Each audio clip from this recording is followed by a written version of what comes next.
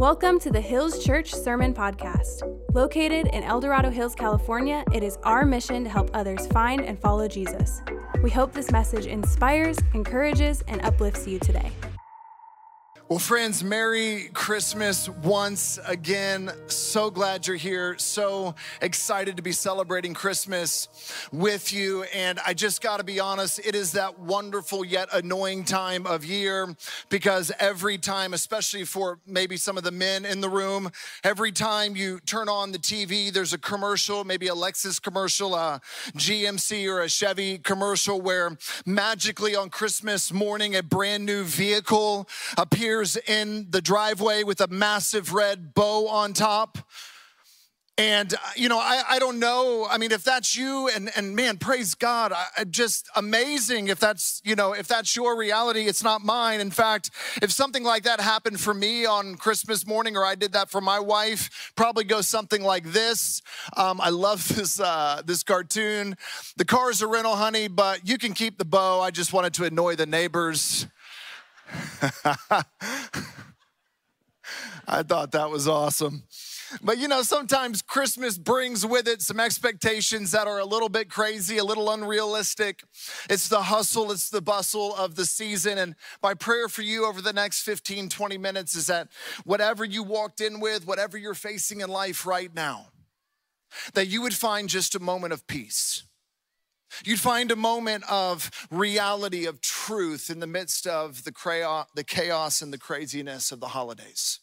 It's my prayer for you. And friends, I've been preaching a Christmas Eve sermon of some form or another for a very long time. It's my 6th year preaching a Christmas Eve sermon here at Hills Church. And as a preacher, sometimes you come around to, I wasn't looking for applause, but go for it. I'll take them. Praise God. But every year you come around to these moments and you're like, yeah, it's the same story. What more can I say? But I got to be honest, as I dove into the story again this year, as I began to look again this year, I stumbled across something that absolutely blew my mind.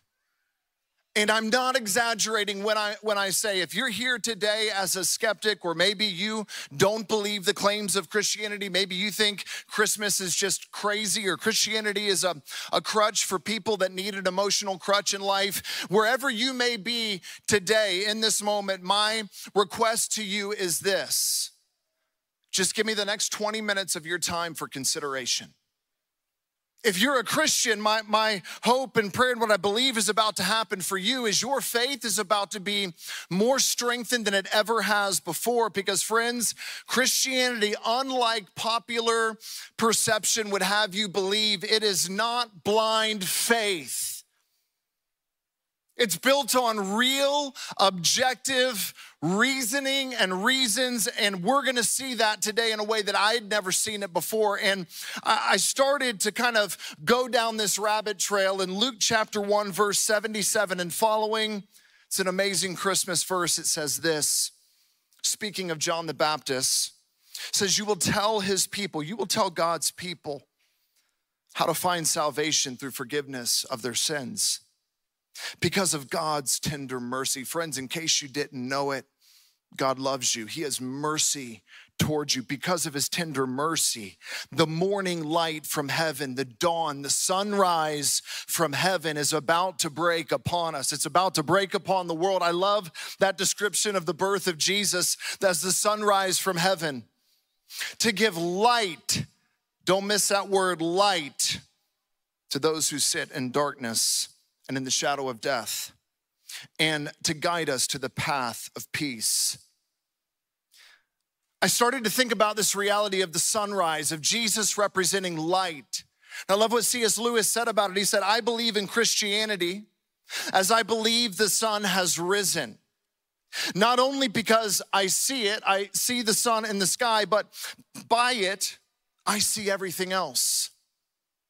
Light is what allows us to see everything else that we see. And friends, I just want to say this to you here and now. What we're about to look at, what we're about to discover proves what C.S. Lewis just said. If you are not looking at your life your relationships, your reality through the lens of God, the reality of God and his son, God in the flesh, Jesus Christ, then your view of reality is skewed. It's off.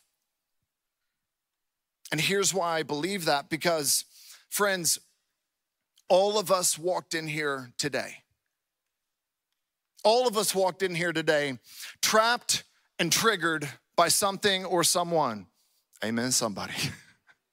We're all trapped in some way or another, me included, in prisons of our own making, aren't we, right? Prisons in the mind where we wake up every day and we have scripts that we're listening to ourselves subconsciously. Scripts of comparison or envy or anger or even self-hatred. Thoughts in our mind that really they wake up and they plague us, and we're trapped. We're trapped in our own actions. Self-destructive behaviors that we can't seem to get out of. You know, we're triggered by certain things and certain people. Nothing like the holidays to remind us of that. There's certain things in life that trigger us because of past emotional trauma. And some of these prisons, all of us in some way in our mind and heart, we wake up and we're facing things that we can't seem to get out of. Prisons we can't get out of on our own. And this is what we know of prisons. Friends, the door has to be open from the outside. You need someone with a key to come and unlock the door and let you out. And yes, you have to walk on your own 2 feet out of that door. But the reality of Christmas is this. Jesus himself said, I came to set the captives free. So if you're a human breathing in this room today, Jesus came to set you free, to allow you to write a new story, a next chapter in your life through the redeeming work that he accomplished for you on the cross. Now, here's the deal.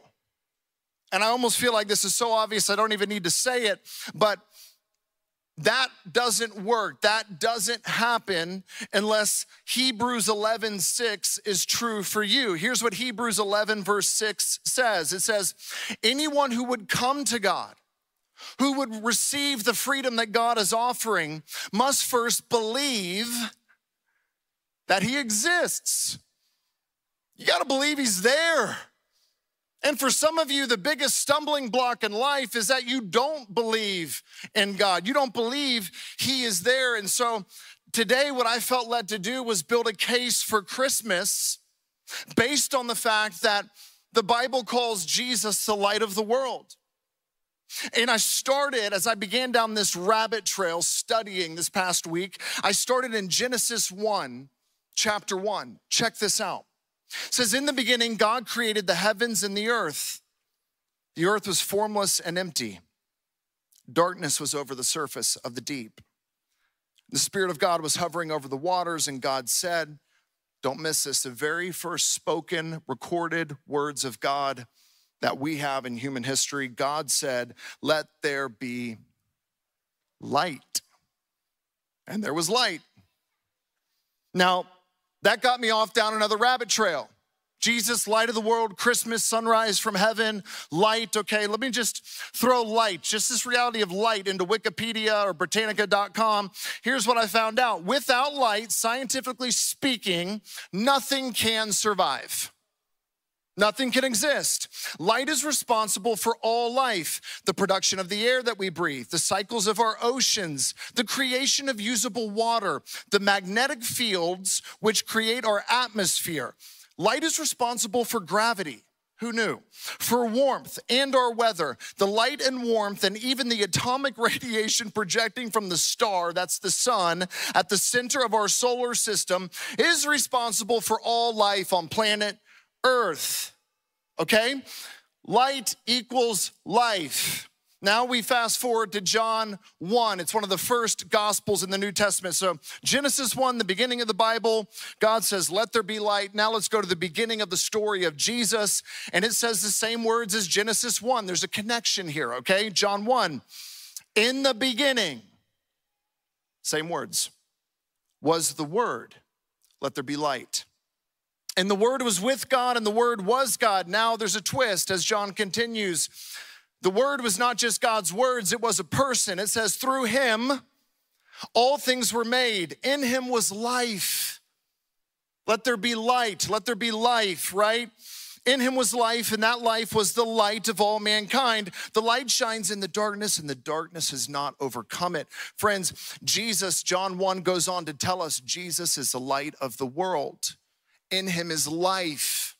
In him is the lens that we see all reality. Now, we used to think, maybe you've heard of this guy, really smart guy by the name of Carl Sagan. In the 1950s, we used to think, we believed, because Carl told us so, he's smart, that there are two things necessary for life on earth.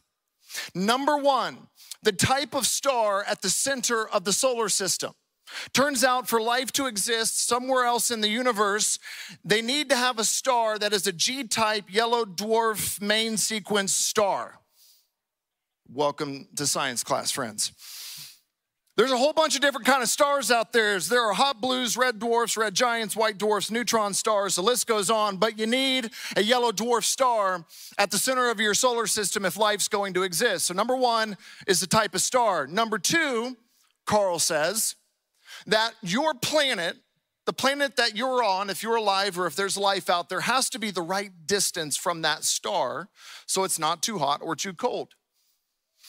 Well, as our scientific understanding progressed, we discovered that there are, and I got some numbers for us on this one, roughly 2 trillion stars in the known universe. 2 trillion stars and an estimated 10 septillion planets. Okay. I had never heard the number septillion before. It's 10 with that many zeros behind it. That's a lot of zeros. I think it's somewhere around 27 zeros. I'm not 100% sure. You can count them later, okay? So, according to Carl Sagan, 2 conditions for life. There's 2 trillion galaxies. There's 10 septillion planets. He says for sure there are aliens. Life exists out there somewhere. Well, as science continued to advance, turns out Carl was wrong. Not just a little wrong, really wrong, unbelievably wrong. Friends, there are not just 2 conditions for life. As we have discovered more and more about life on earth, we have found and discovered scientifically thousands upon thousands upon thousands of things that have to be just right in order for us to be here. Christopher Hitchens, who's passed away, the leading atheist probably of our generation, along with Richard Dawkins, Daniel Dennett, and Sam Harris, never once during a debate or at any time in his public forums did Christopher Hitchens ever give an inch to the other side. He argued against Muslims and Christians and Buddhists and Jewish scholars, and never once did he admit that there is any evidence or any chance that a God or divine being exists somewhere out there. Until this one moment, after a lecture in New York City, of course it would be a New York City cab driver, right? Turns around and goes, "Hey, you're Dr. Hitchens, aren't you?" He responds, "Yes, I am." He goes, "All right, I've read all your books, listened to a lot of what you have to say. You got some really interesting points. Not sure if I believe in a God or not, but," he said, you're really annoying to me, Mr. Hitchens." Gotta love New York City cab drivers. You know, Hitchens says, "Why is that?" He goes, "Because you never concede one single time that you might possibly not know something." And he goes, if there was just one thing on the other side of the argument for the existence of God, if there was just one point that you would in this moment say, okay, that's probably their best argument for maybe there being an existence of God, what is it? Would you tell me what it is? And he has his iPhone on. He's recording this. And in that moment, Christopher Hitchens answered quickly and honestly. He said, it's a fine-tuned argument. The fine-tuning that 1 degree, one hair of difference in the fundamental laws of nature, then our very existence of life on earth would not be possible. You have to spend time thinking about it, working on it. It's not a trivial argument. We all say that. That means Richard Dawkins, Daniel Dennett, Sam Harris, and Christopher Hitchens sat around thinking about this together. We all say this. We all agree it can't be explained or dismissed. I read that in a book this year and I thought, why have I never heard of this? What's the fine-tuned argument? So here it is on a slide. I can show it to you. It's simply that there are certain things about our universe and about life on our planet that seem to be so extremely perfectly calibrated that mere coincidence is no longer a statistically viable option. Okay. As we find out more and more about reality, I came across an article written in the Stanford Encyclopedia of Physics and Psychology, and they were discussing this reality of fine-tuning. None of these brilliant PhD scientists who wrote the article were Christians by any stretch of the imagination. And they said, okay, we know there are 4 essential subatomic laws that have to work together perfectly in order for life to exist. Number 1, the law of gravity. Theory of relativity, Einstein came up with that one, right? Number 2, electromagnetism. Number 3, strong atomic force. Number 4, weak atomic force. Welcome to Christmas Eve, friends. Here we go.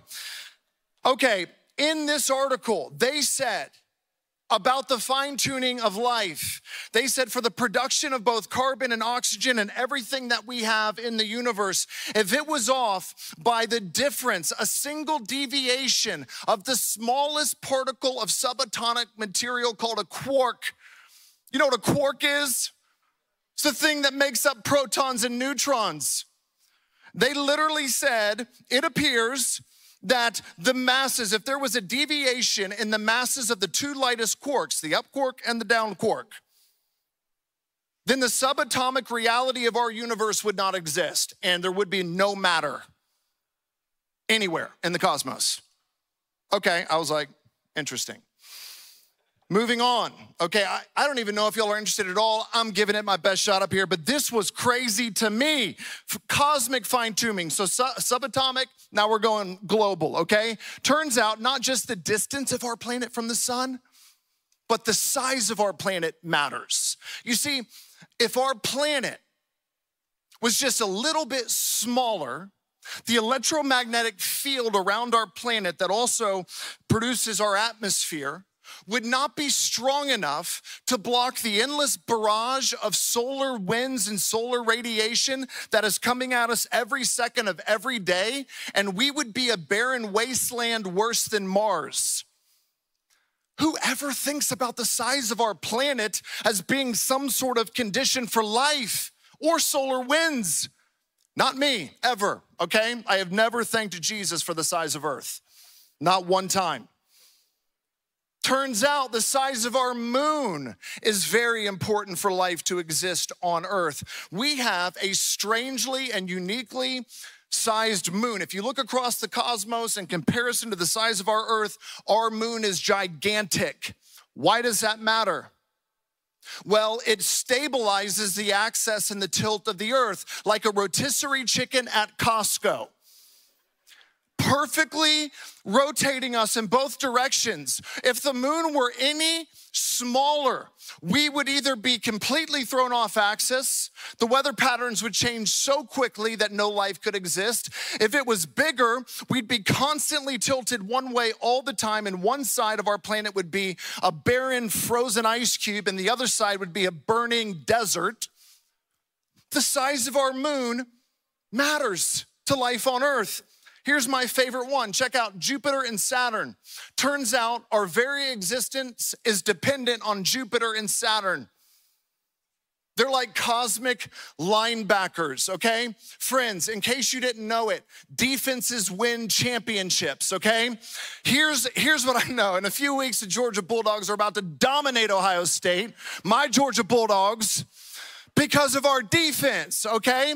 Turns out Jupiter and Saturn, these huge, massive gas planets, are so huge that they suck up all the asteroids that come anywhere near us. Scientists estimate, check this out, we would be 100,000 times more likely to be constantly pummeled by asteroids from space if Jupiter and Saturn did not exist. When was the last time you thanked Jesus for Jupiter and Saturn? I have never thanked him for Jupiter and Saturn. In 1908, an asteroid about the size of this room landed in Siberia. It leveled 80 million acres of trees. One asteroid the size of this room. The impact was felt in London.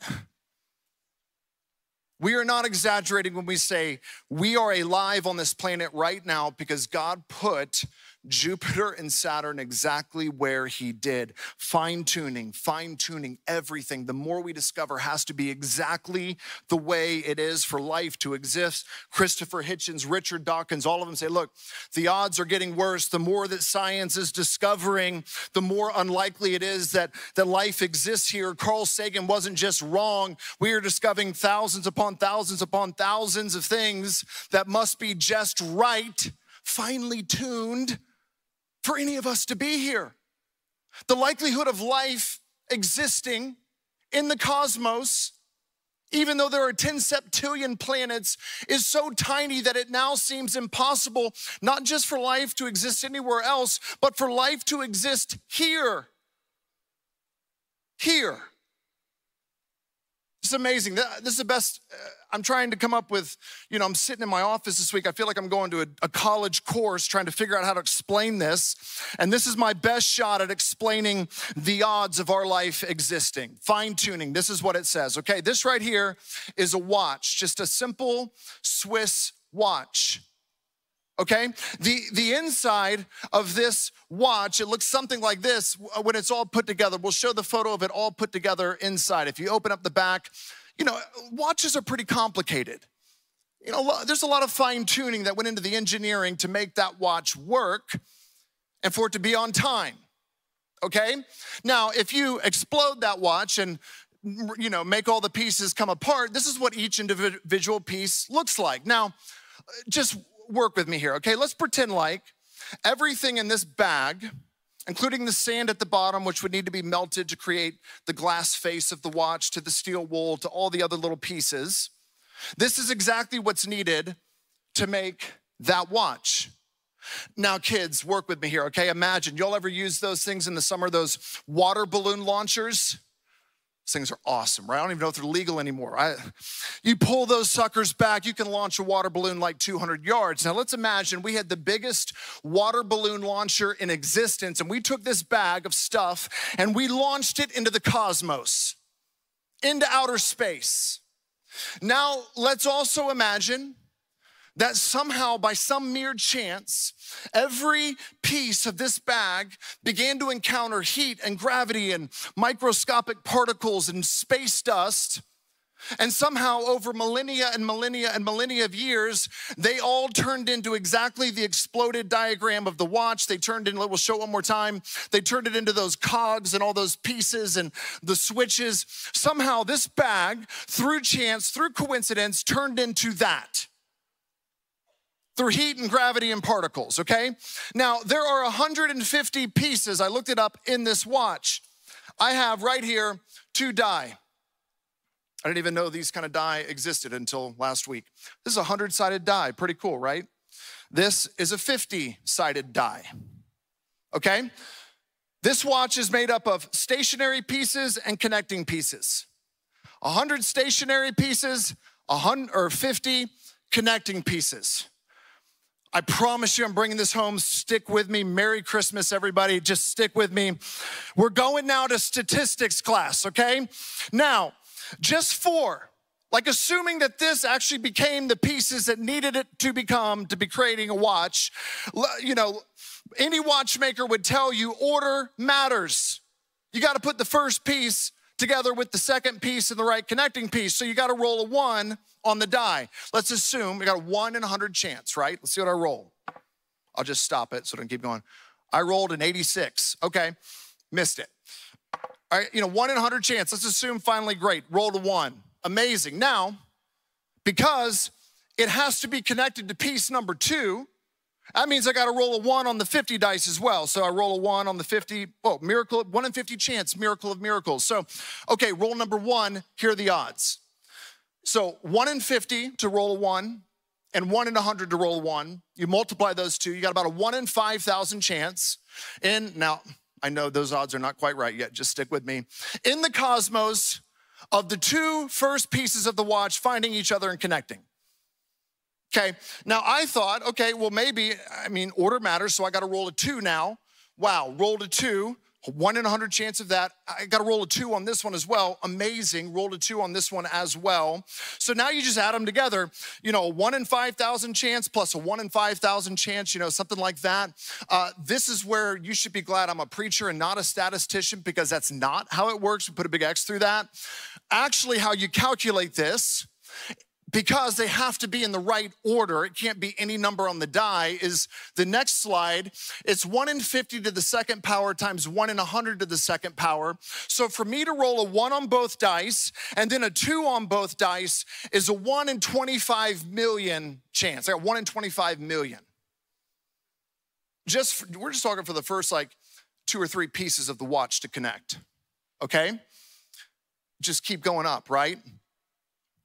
50 connecting pieces to 100 pieces. So the equation looks like this: 1 in 50 to the 50th times 1 in 100 to the 50th. Here's what those numbers look like. I don't know the name of the first number. The name of the second number is 1 over 1 Google. It's 100 zeros. 100 to the 50th power, whatever, is 100 zeros. It's a Google. That's where you get the name Google. So when you search something on Google, they give you a bajillion options, right? So now here's the deal. Those are fractions. Those aren't numbers. Those are like tiny, tiny, tiny pieces of the number 1. And when you multiply those numbers together, because I tried it, here's what you're going to get on the internet or on your calculator. 1 over INF or ERR. That is infinity or 0.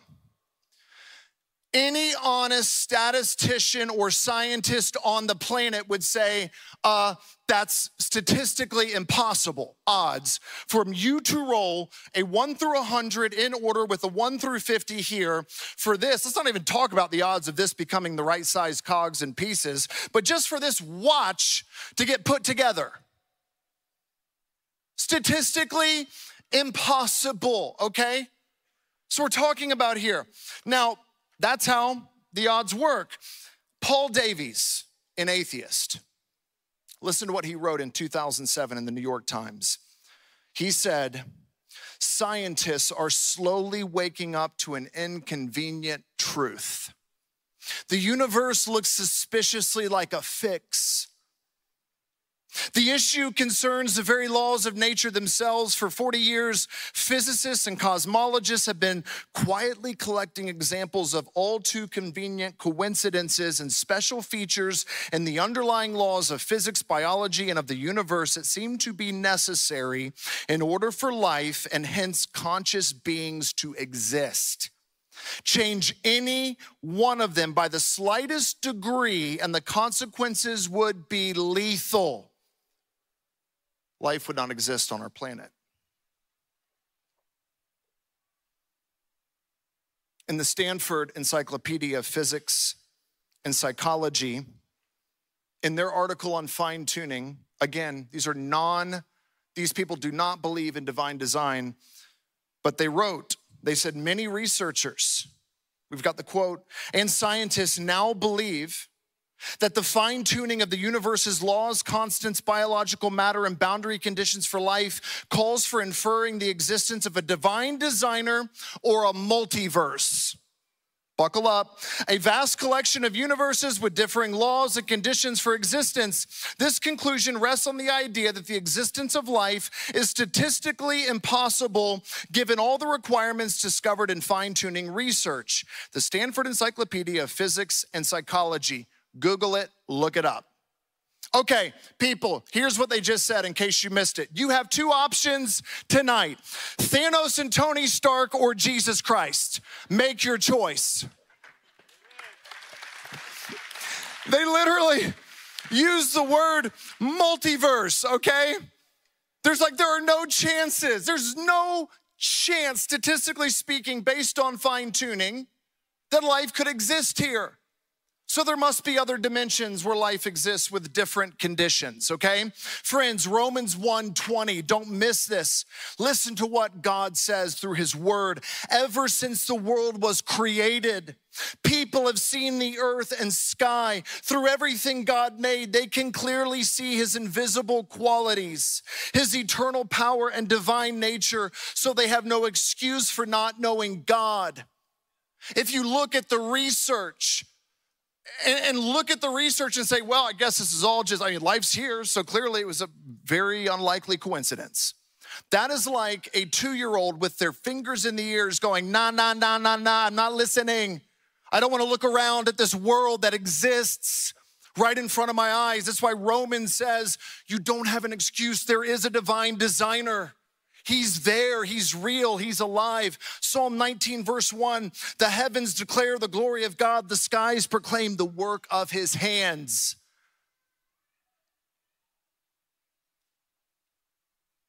Follow me here, don't miss this. Do you know who some of the very first people were who discovered, according to the Bible, that God sent the light of the world, the sunrise of heaven had come? Do you know some of the very first people who figured it out? They were scientists. The 3 wise men, the astronomers, the Persian astronomers, they saw a star in the sky, the Star of Bethlehem. They're like, that's new. We already know there's a God because there's no way this could happen without a God. And so these scientists, these Persian wise men, follow this star. God symbolizes the sunrise of heaven, the light of the world, the light of life to the entire world with a star. Woo! I know, me too. I was like, I can't believe it. Unbelievable, right? Now, here's where Christmas, what does this matter for you? So what? Here's the key, friends. Not only did God fine-tune the cosmos and the tiniest cell in your body and subatomic matter, you are not an accident. You were knit together in your mother's womb. You were fearfully and wonderfully made. God has a plan and a purpose for your life. You are not the result of some cosmic coincidence. That's impossible. You were divinely designed in the image of God. Period. End of discussion. But like all of us, we turned away from God. Therefore, death entered the scene. Brokenness entered the scene. Anger, war, revenge, carnage entered the world. That's why people die, because we turned away from the source of light and life. And so God says, all right, I got to fine tune one more thing. Do you know what Christmas is? It's God's fine-tuned solution for the salvation of the world. He gave us exactly what we needed. Jesus Christ. It's him saying, the only thing that can rescue you is me, so I'm coming for you in the form of my son. And yeah, I created the cosmos. I created Adam and Eve. It's no big deal for me to come through the womb of a virgin. It's no big deal for me to create another human, to embody that human, to be that human, Jesus Christ, to die as the sacrifice of sin for the world. That's no big deal for God. Look, this watch is so much simpler than you. But he made you. And he sent Jesus to rescue you. He literally unlocked the door of every prison that every person is in. He unlocked the door of death over your life and your eternity. And he said, will you please walk out? The door is open. I sent a Savior. His name is Jesus. That's what Christmas is about. Go, be free. Don't stay in that cell. Begin to write a new chapter. Your past doesn't matter. Your mistakes, your failures, your brokenness, all the things of your life that have imprisoned you in your mind and your heart. There is freedom in Christ. There is new life in Christ. There's a new beginning now, but you have to believe he exists and he's come to save you. Friends, we're about to stand and sing together Silent Night. We're gonna light some candles to celebrate the light of the world. But before we do, I wanna give you an opportunity to put your faith in Christ. And I just want to ask to give everybody in the room a moment of privacy. So with all eyes shut and heads bowed, I want to lead you in a prayer, because salvation comes through faith alone, not by works. And if you want to step into saving faith tonight, I want you to pray with me. It's got to be from your heart. It's got to be your words. But it needs to go something like this. It just needs to start off simply by saying, Jesus, thank you.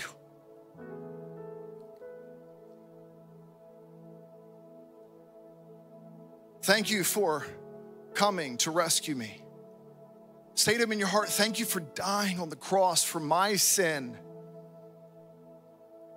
In your heart, say to him, I believe you rose from the dead. In your heart, say to him, I believe that by faith in you, I can have new life, never-ending, eternal life. Cling to him by faith.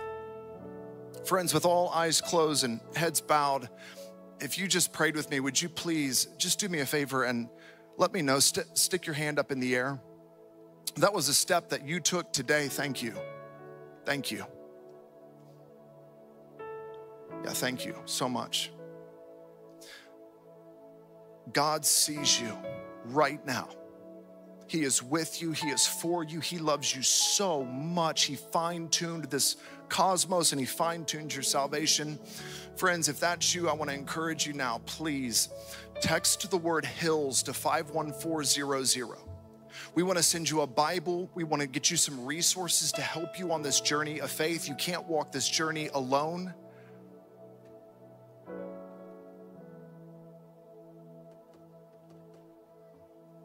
My prayer is for you as you head into the rest of this year and next year that you would encounter God in ways that you never have before.